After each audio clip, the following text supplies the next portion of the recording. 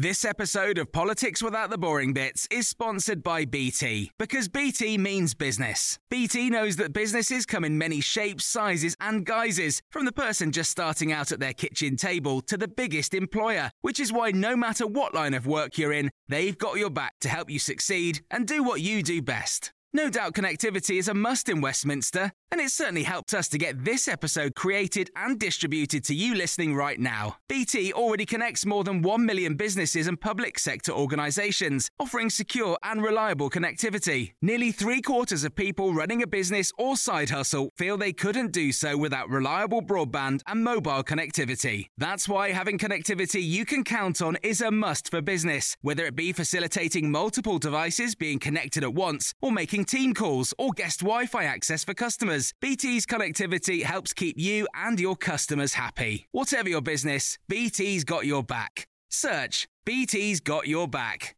This episode of Politics Without the Boring Bits is brought to you by Luton Rising, owners of London Luton Airport, the UK's most socially impactful airport. Find out more at lutonrising.org.uk.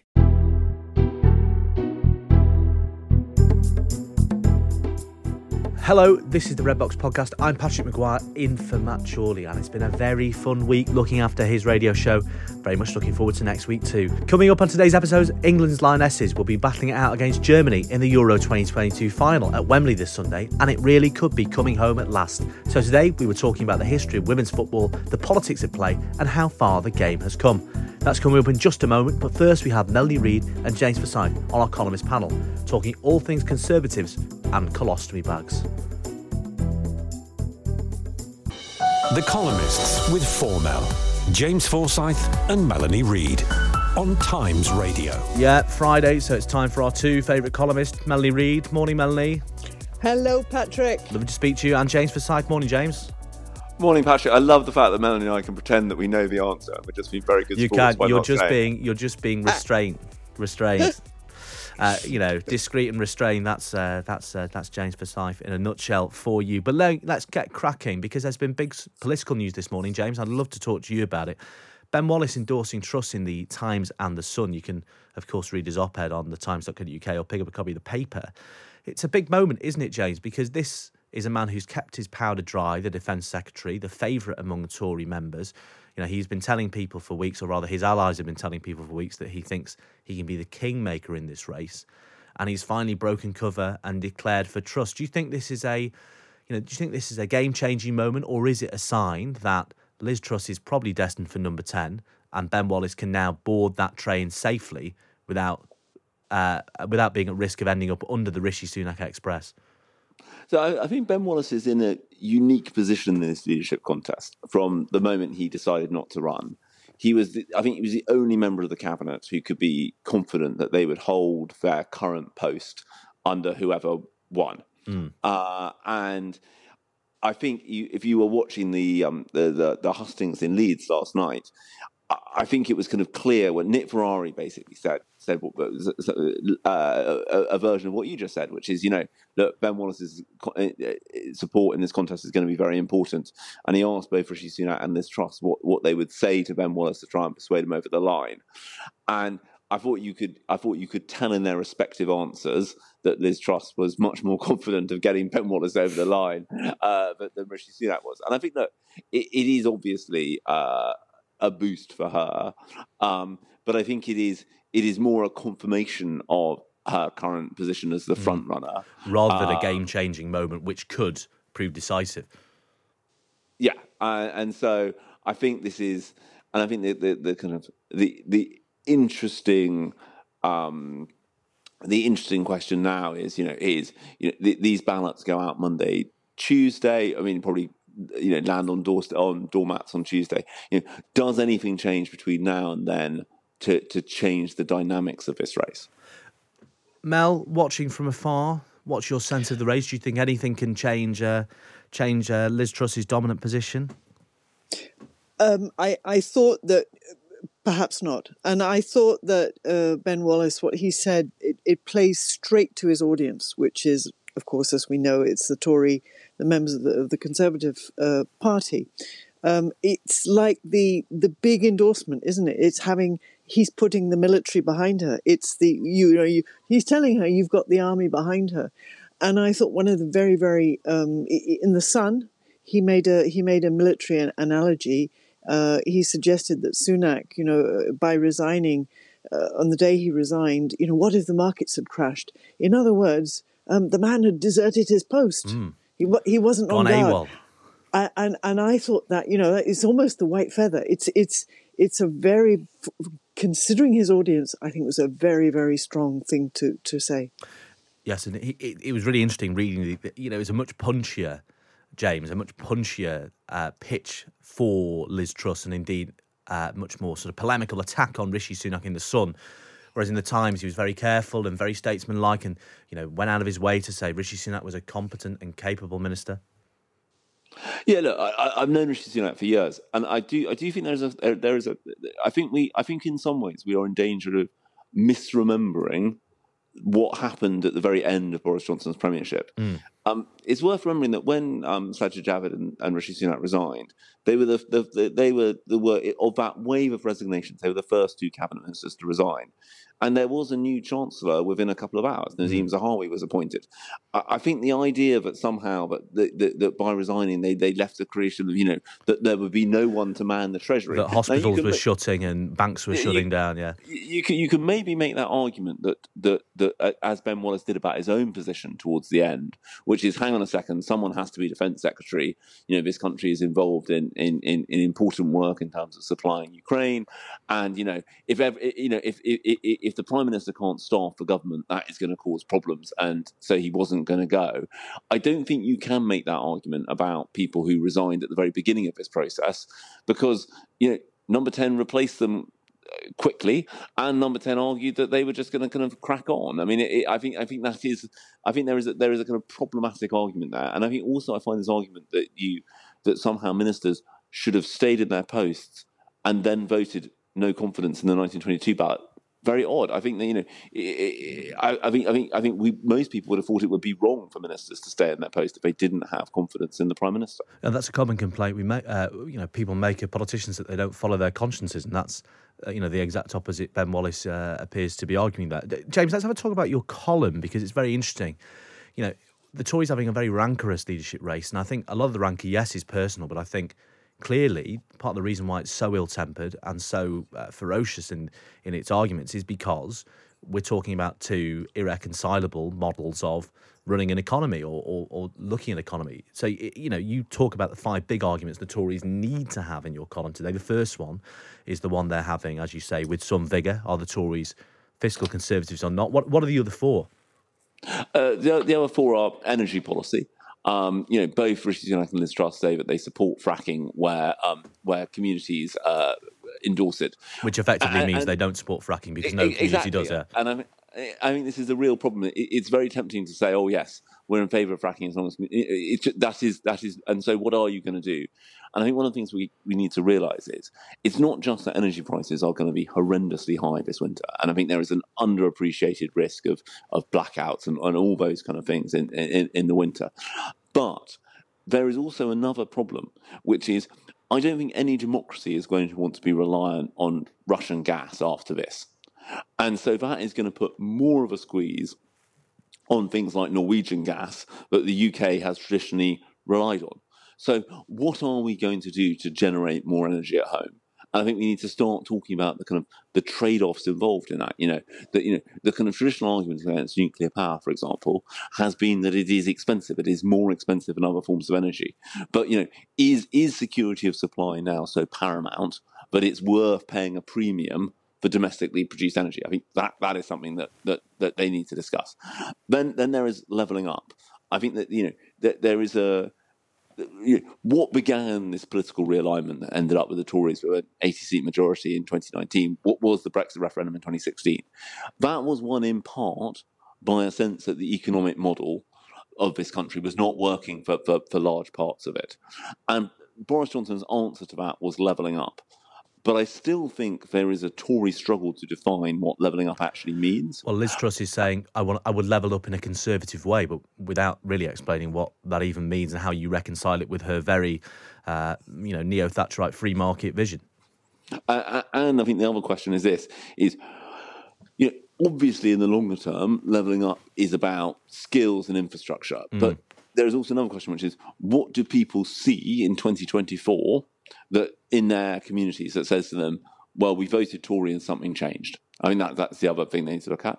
The fourth argument they need to have, and give them rather a lot of arguments, is about free speech, what they think about the whole legal but harmful concept in the online safety bill, online harms bill. What do you think about that?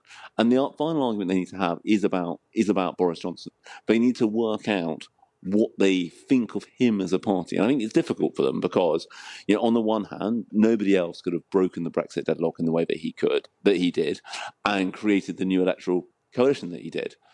But he also was the author of his own downfall, in that a series of unforced errors meant that he no longer commanded. I think if it had gone to a ballot, I would defer to you on this, Patrick, but if it had gone to a ballot, I really don't think there is anyone who seriously thinks that he would have won a no confidence vote among Tory MPs. Well, absolutely not. We were having those conversations in the week before the cabinet took that decision for them. It was clear that the 1922 committee was going to elect an executive that would have let a vote happen in short order, and then, dozens of Tory MPs would have changed sides, and he would have ended up out in his ear in a much, in an equally unedifying way. But yeah, lots of arguments for the Conservative Party to have there. It's hard to see a clean resolution. And I think if you don't have those arguments, though, the danger is that they fester in some ways. I mean, they actually need to have this out. It's a cathartic process. In an ideal world, they would manage to have this out without getting into people's shoes and earrings and all that stuff. But they on the substance, they actually need to settle these arguments. Mel, let's move on. Sorry, go on, Mel. No, I was just going to say perhaps we need to take a step back and realise that these are all things that should have been sorted out a long time ago. This is policy that had Johnson been good at actually thinking about what to do, then these things would have been. We would know, the Conservatives would know what they were doing. They've got such little time to affect anything. Well, I think it's the flip side of that. One of the great virtues of the Conservative Party, one of the great abilities of the Conservative Party, it can constantly reinvent itself in the pursuit of keeping power. But that often means, James, doesn't it, that they will flip-flop on quite fundamental questions from one government to the next. Within this period of government, we've had successive Tory governments disavowing what the last has done. And then you have a parliamentary party, you have a group of 300 or odd MPs who actually aren't entirely comfortable philosophically with the series of U-turns they make from government to government. Yeah, and I think this argument about fiscal conservatism is so revealing because in 2010 that was the rationale of the government, right? That it was the kind of Tory party's duty to run sound public finances, and that's what they did, and that was essentially the entire purpose of that Tory-dominated coalition. And so it is remarkable that now you're in a position where the position is almost the opposite. The position is that the overriding priority must be growth, and so therefore slash taxes at the same time that you're not actually proposing any great spending cuts. Quickly, Mel, we've been banging on about politics for far too long. Let's talk about colostomy bags, because the chairman of the Marylebone Cricket Club has been slammed this morning for making a gag about people who use stomas. Is it funny? Well, two things to say about it. One, he has donated a large amount made a significant personal donation to Colostomy UK. I actually weirdly happen to be a patron of that organisation, and I'd like to say, one, it's absolutely brilliant that we're talking about this. And secondly, it's not easy for some people to talk about. People can be a bit squeamish, can't they? Totally squeamish. And let me say that broadcasters and the mainstream media are some of the worst because they don't like talking or writing about these things. So it's actually brilliant that this is being talked about. And but the second thing is that it's all about time and place. And I have a lot of sympathy with Bruce Carnegie Brown because I used to make bad jokes about colostomy bags. And I think it's that sort of dark humour, and some of the darkest of dark humour It's in desperately bad taste, but it belongs to and it is employed by spinal patients, colorectal surgeons, people who actually live with these things. We do make jokes about it. We don't particularly like jokes being made about it in the public anymore, and I think that's where it's difficult, because you can make thoughtless, funny remarks, but when you're actually in the position, you think, well, hang on, it's not quite that funny. However, having said that, I think the most outraged about this are people who haven't actually had a colostomy. They just think, oh, this is a good woke issue. We can attack this bloke for being so insensitive. But we all fall down pitfalls. We all make mistakes. And Bruce Carnegie Brown has put his hands up, as you say, donated a few quid to Colostomy UK, and has done the right thing, you would say, Mel. Totally. That was Melanie Reid and James Forsyth. You can read them in The Times by getting yourself a subscription. You know what to do, just head to The Times website. Up next, we go back in time to 1921, where women's football was banned, and I look forward to the England versus Germany Euros final this Sunday. Hey, I'm Ryan Reynolds. At Mint Mobile, we like to do the opposite of what Big Wireless does. They charge you a lot, we charge you a little. So naturally, when they announced they'd be raising their prices due to inflation, we decided to deflate our prices due to not hating you. That's right. We're cutting the price of Mint Unlimited from $30 a month to just $15 a month. Give it a try at mintmobile.com/switch. $45 up front for 3 months plus taxes and fees. Promo rate for new customers for limited time. Unlimited more than 40 gigabytes per month slows. Full terms at mintmobile.com. There's never been a faster or easier way to start your weight loss journey than with PlushCare. PlushCare accepts most insurance plans and gives you online access to board-certified physicians who can prescribe FDA-approved weight loss medications like Wegovy and Zepbound for those who qualify. Take charge of your health and speak with a board-certified physician about a weight loss plan that's right for you. Get started today at plushcare.com/weight loss. That's plushcare.com/weight loss. plushcare.com/weight loss. This episode of Politics Without the Boring Bits is brought to you by Luton Rising, owners of London Luton Airport, the UK's most socially impactful airport. Find out more at lutonrising.org.uk. You're listening to the Red Box Podcast. I'm Patrick Maguire. Now it's time for my chat on the women's football. Yes, it's coming home. The Big Thing on Times Radio.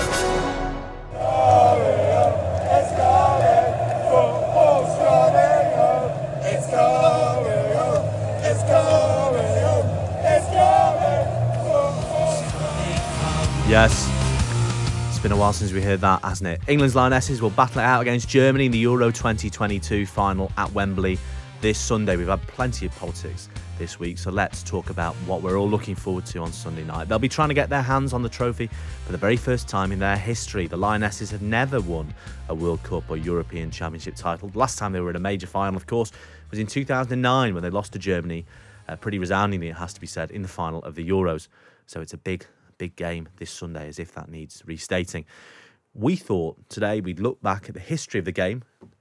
Pretty controversial at times. Why it was banned by the FA at the height of its popularity in 1921, and the progress it's made since then, and the prospects for the legacy of this tournament that we've all been talking about for the past fortnight or so. First, let's talk to the woman who's been covering it all for the Times, Molly Hudson, football and England women reporter for the Times and Sunday Times. Morning, Molly.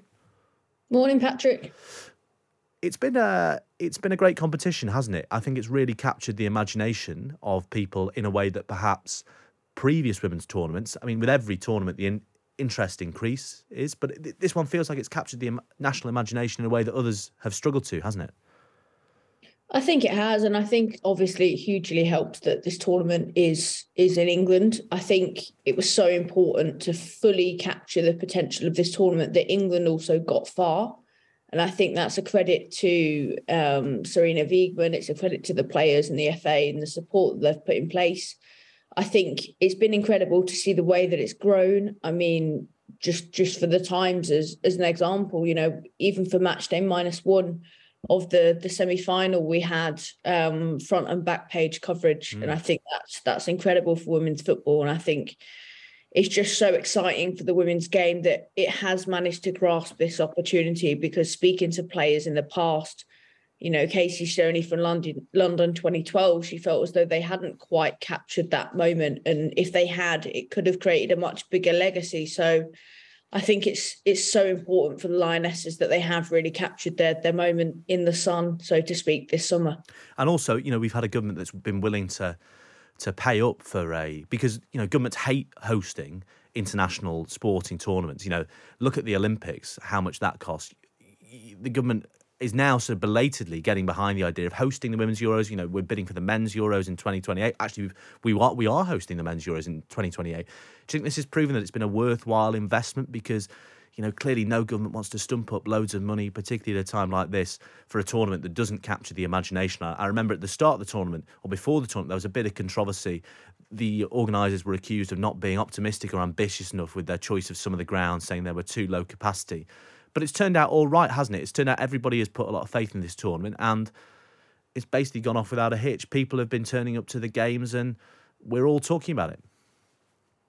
Yeah, and I think it's given a really good kind of showcase of England and what it does best. I think last summer, some of the kind of scenes we saw at Wembley kind of soured that a little bit. And I think if you speak to anybody that's reported on this tournament, they'll tell you that the atmosphere has been fantastic. It's a real family atmosphere as well, but also at Bramall Lane for the semi-final, there were a lot of just normal male football fans that were just really enjoying it, which was lovely to see.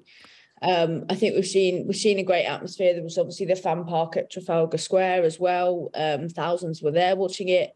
And I think, it has done really well. I think it's been record-breaking in terms of the attendances, in terms of the non-England games as well, which I think has been so impressive because, you always worry when you host one of these things that if you don't quite get it right, then there can be lots of empty seats, which obviously it doesn't look good on the host and it doesn't look good on the product itself either. And I think it's been fantastic. And I think that the amount of time I was writing about it yesterday, I think that just the group stage alone broke the record for non-host attendances like 3 times. Every stage has broken an attendance record. And then, we're looking to a final on Sunday, which could be the highest attended Euros final, male or female, which is an incredible achievement.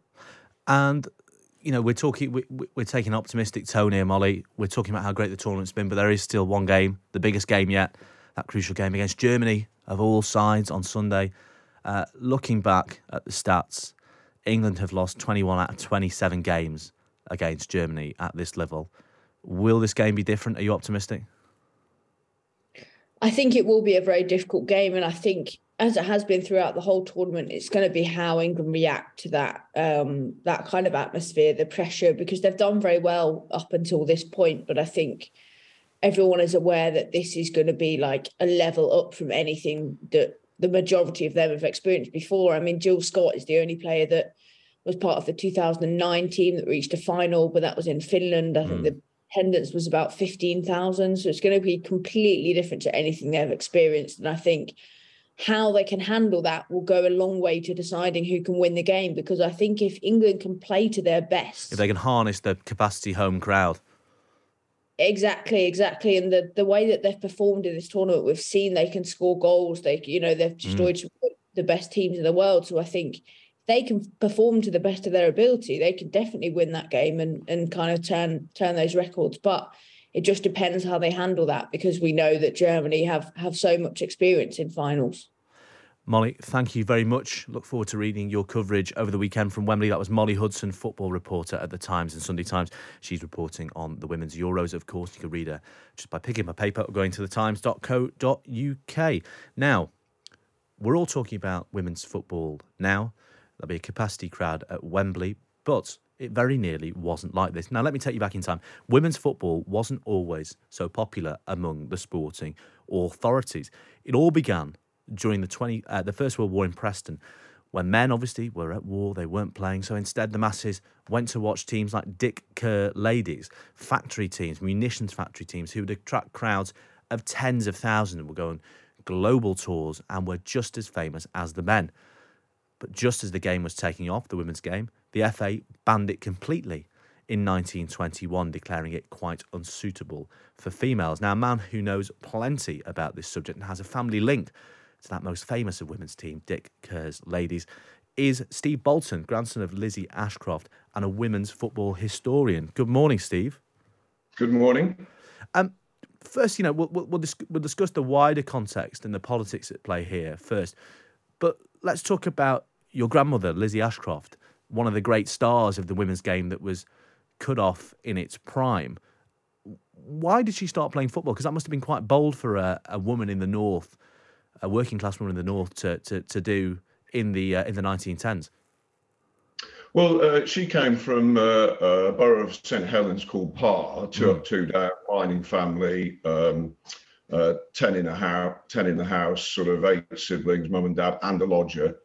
I think they were just basically chucked out in the street for the day. And so she was a tomboy. I think that's the best way of describing it. And grew up. And I always say this, I don't think she was a woman who liked football. I think she was a footballer who happened to be born a woman. So it was in her DNA.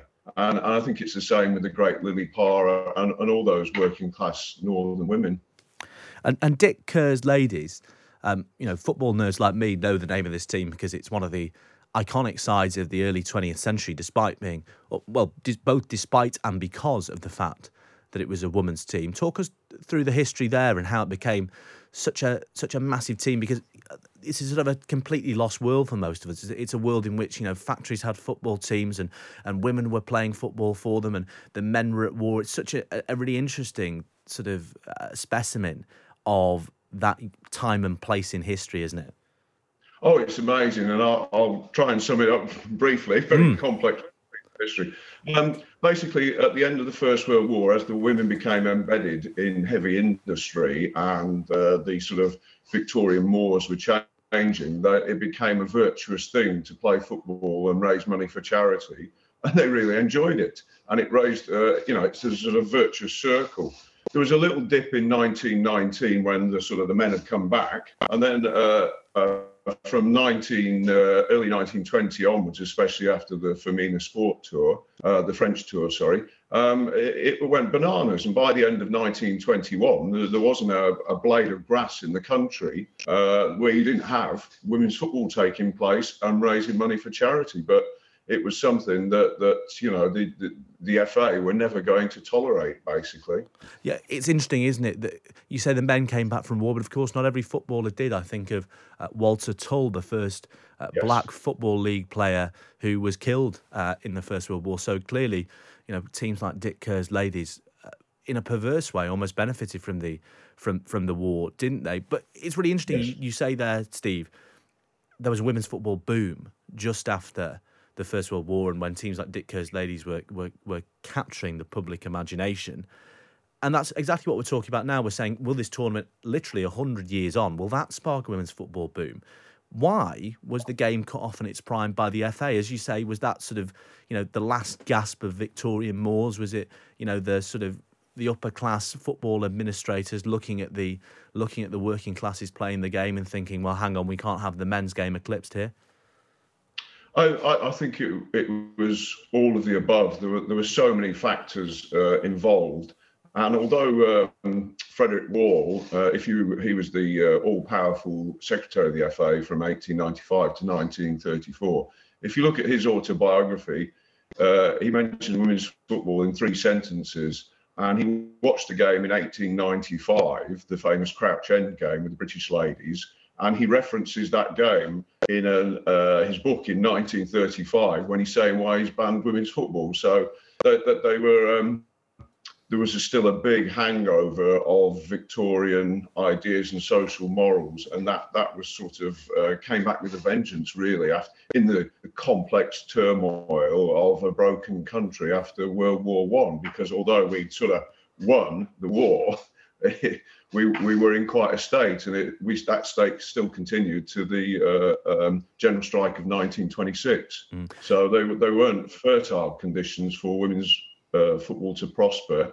And basically the FA were saying, we run this club, and I'm afraid you don't meet the criteria to be in this club. That's what they were saying. And that, of course, meant that women's teams couldn't use the facilities that men's teams did. They couldn't organise official leagues. What do you think, and good historians, Steve, I know, hate this sort of hypothetical, but indulge me. What do you think the women's game could have looked like had that ban not happened? Do you think that we would be, the Women's Super League is now taking off, but clearly it's played at, basically non-league grounds from the men's game. Do you think there's a universe in which the ban doesn't happen and the women's game and the men's game are on a par in terms of audiences and cash today? It's a great question, and my feeling is, the ban was wrong, but I think it's inevitable.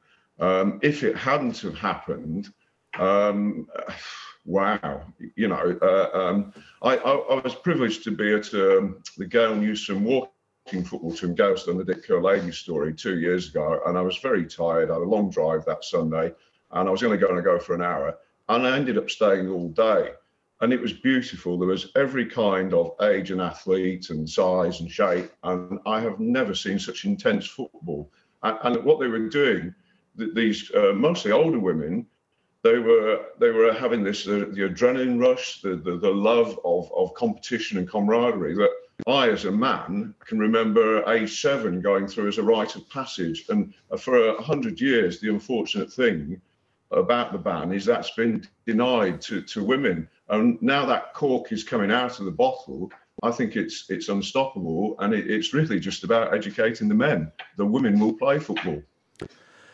Well, good luck with that, Steve Bolton, grandson of Lizzie Ashcroft, one of the stars of early 20th century women's football, and also a football historian in his own right. Really interesting insights there into the game as it was and the game as it might have been, and why the women's game is now playing catch-up 100 years on from that ban.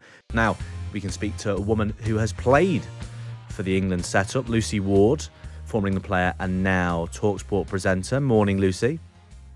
Morning, okay. I'm very well, very well. Very jealous that you got a turn out for England under-21s back in the day. Tell me about your journey there, because we've just been hearing about how it's often been difficult for the women's game, one, to be taken seriously, and two, for individual players to break through. So what was your sort of journey?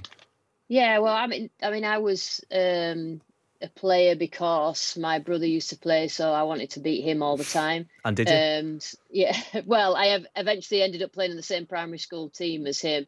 But it was strange because when you played in those days in primary school, I was allowed to play in primary school, but then when you reached 11, you were banned from playing football. There were no girls' teams, and so you couldn't play on the same team as the boys. And people thought I was weird. Even my own friends thought I was weird, but I think it was just my determination. I had a natural sort of talent for sport, and I enjoyed football, so I just kept playing. And my parents were very good. I think dads are so important as well as mums, but dads are key, particularly now, just for that encouragement. And neither a mum or dad or brother ever gave any negative vibes to me, so I just kept going regardless of what everybody else sort of said. But I was always known as the girl that played football in the area, which is obviously now these girls, it's completely natural that happens. So I ended up not being able to play. And then when I went to secondary school, I started to play in a women's team where the next eldest was about 21. So you can imagine 12-year-old playing in a senior team was ridiculous. At the thought of it now, I was so tiny and I used to just get battered every single week. But I loved playing. And the women that I played with and their generation, they just had absolutely nothing. They just played for the love of it. At least I had, as I went through my career, I had glimpsed, I played an FA Cup final in front of millions. And, I got to the start of the sort of semi-professional, professional eras, sort of spanned that. But yeah, it wasn't easy. So watching it now is incredibly overwhelming for people like me. Is it sort of bittersweet, Lucy? No, because I think you have to relax yourself into that you were a pioneer. Without me and the people, my era and the people older than me, then these girls would not be able to do what they're doing now. And I think that's so important. Not everybody can benefit from years gone by. We all know the damage done by the FA ban.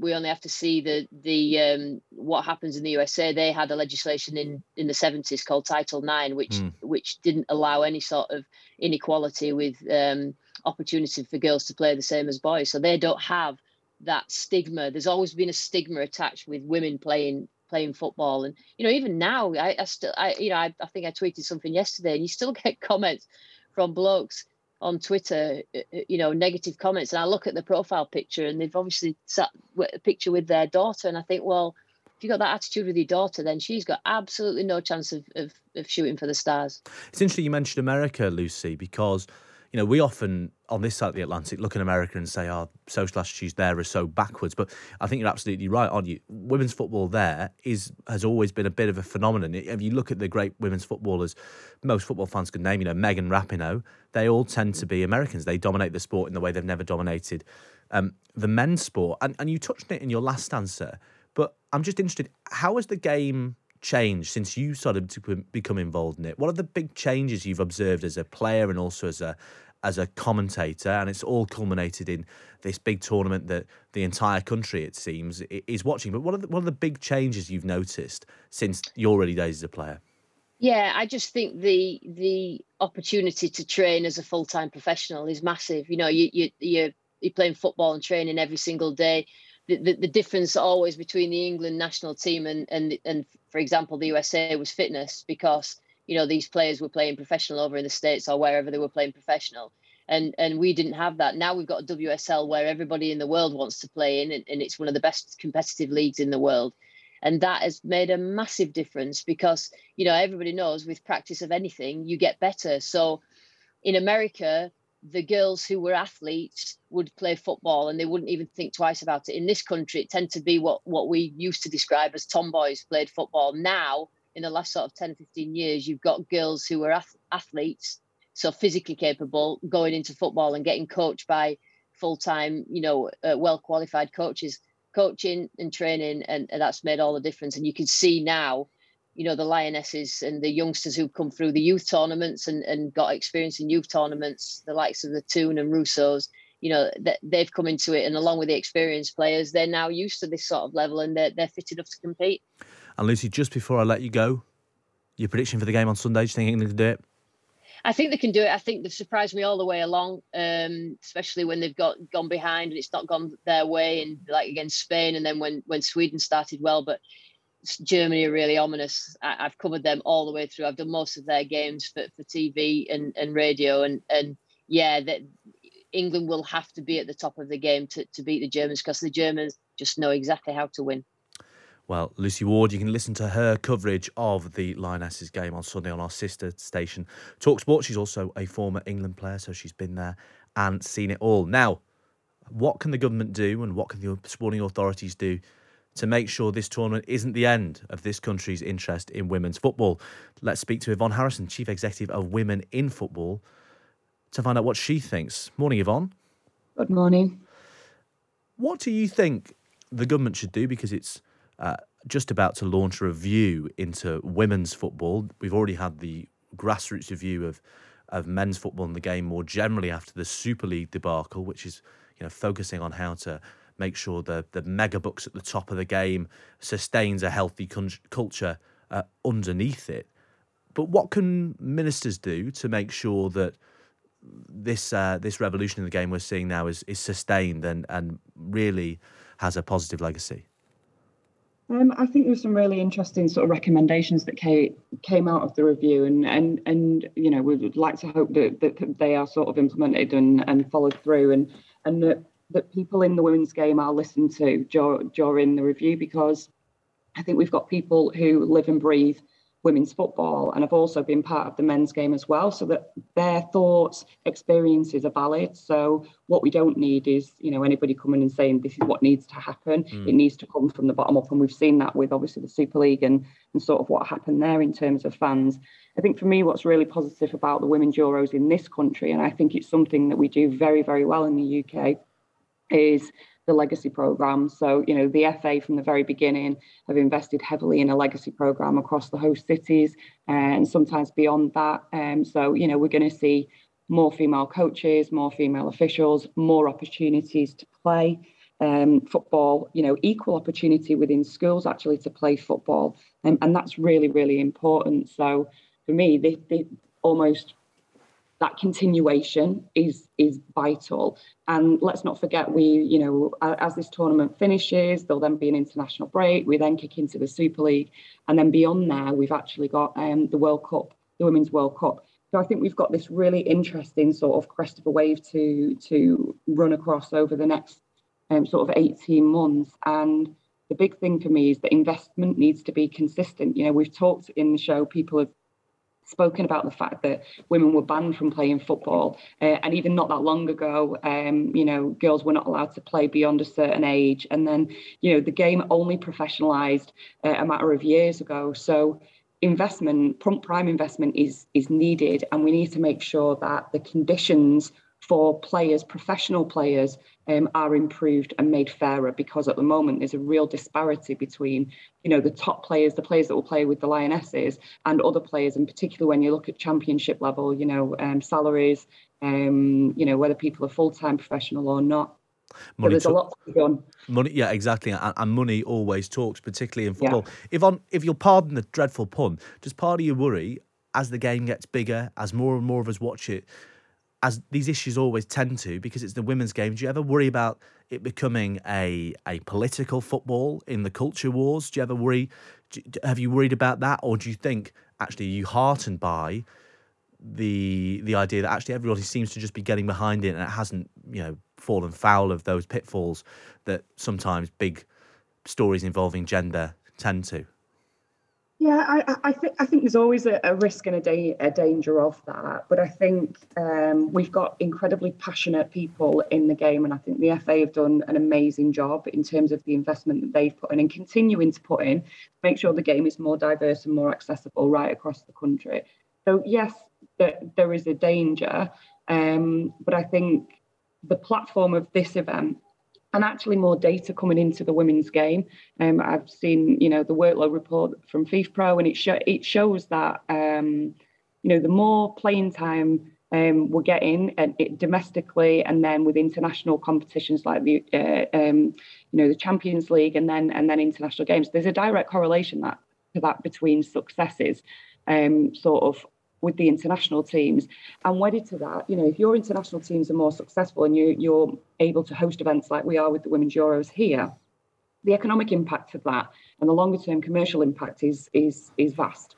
So for me, we don't want women's football to be a pawn that's used in a political space, but actually football affects things socially. We see how it impacts wider society. We see the opportunity we have to influence, and we've seen a lot of that following on from the men's Euros and some of the amazing work that's been done around reading in schools, or, you know, food banks and things like that from male players. So for me, it's about how can we use the platform of football to talk about gender equality and ensure that ultimately this is a more inclusive industry. There are some amazing career opportunities, but it's not inclusive at this moment in time, and a lot of our members tell us so. You know, and so it's important that, you know, we are around, we're able to advocate for our members, and we can work with organisations, clubs, professional services organisations, media organisations, you know, the bodies themselves, the Premier League and so on, to actually make sure that they are open to and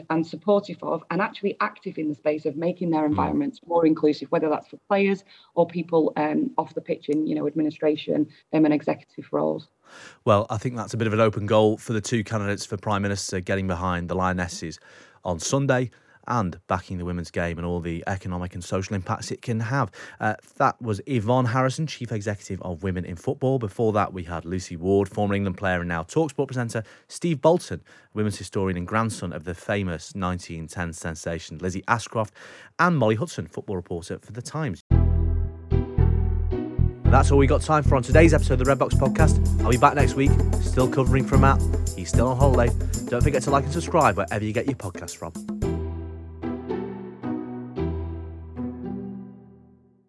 This episode of Politics Without the Boring Bits is brought to you by Luton Rising, owners of London Luton Airport, the UK's most socially impactful airport. Find out more at lutonrising.org.uk. Even on a budget, quality is non-negotiable. That's why Quince is the place to score high-end essentials at 50 to 80% less than similar brands. Get your hands on buttery soft cashmere sweaters from just $60, Italian leather jackets, and so much more. And the best part about Quince, they exclusively partner with factories committed to safe, ethical, and responsible manufacturing. Elevate your style without the elevated price tag with Quince. Go to quince.com/upgrade for free shipping and 365-day returns.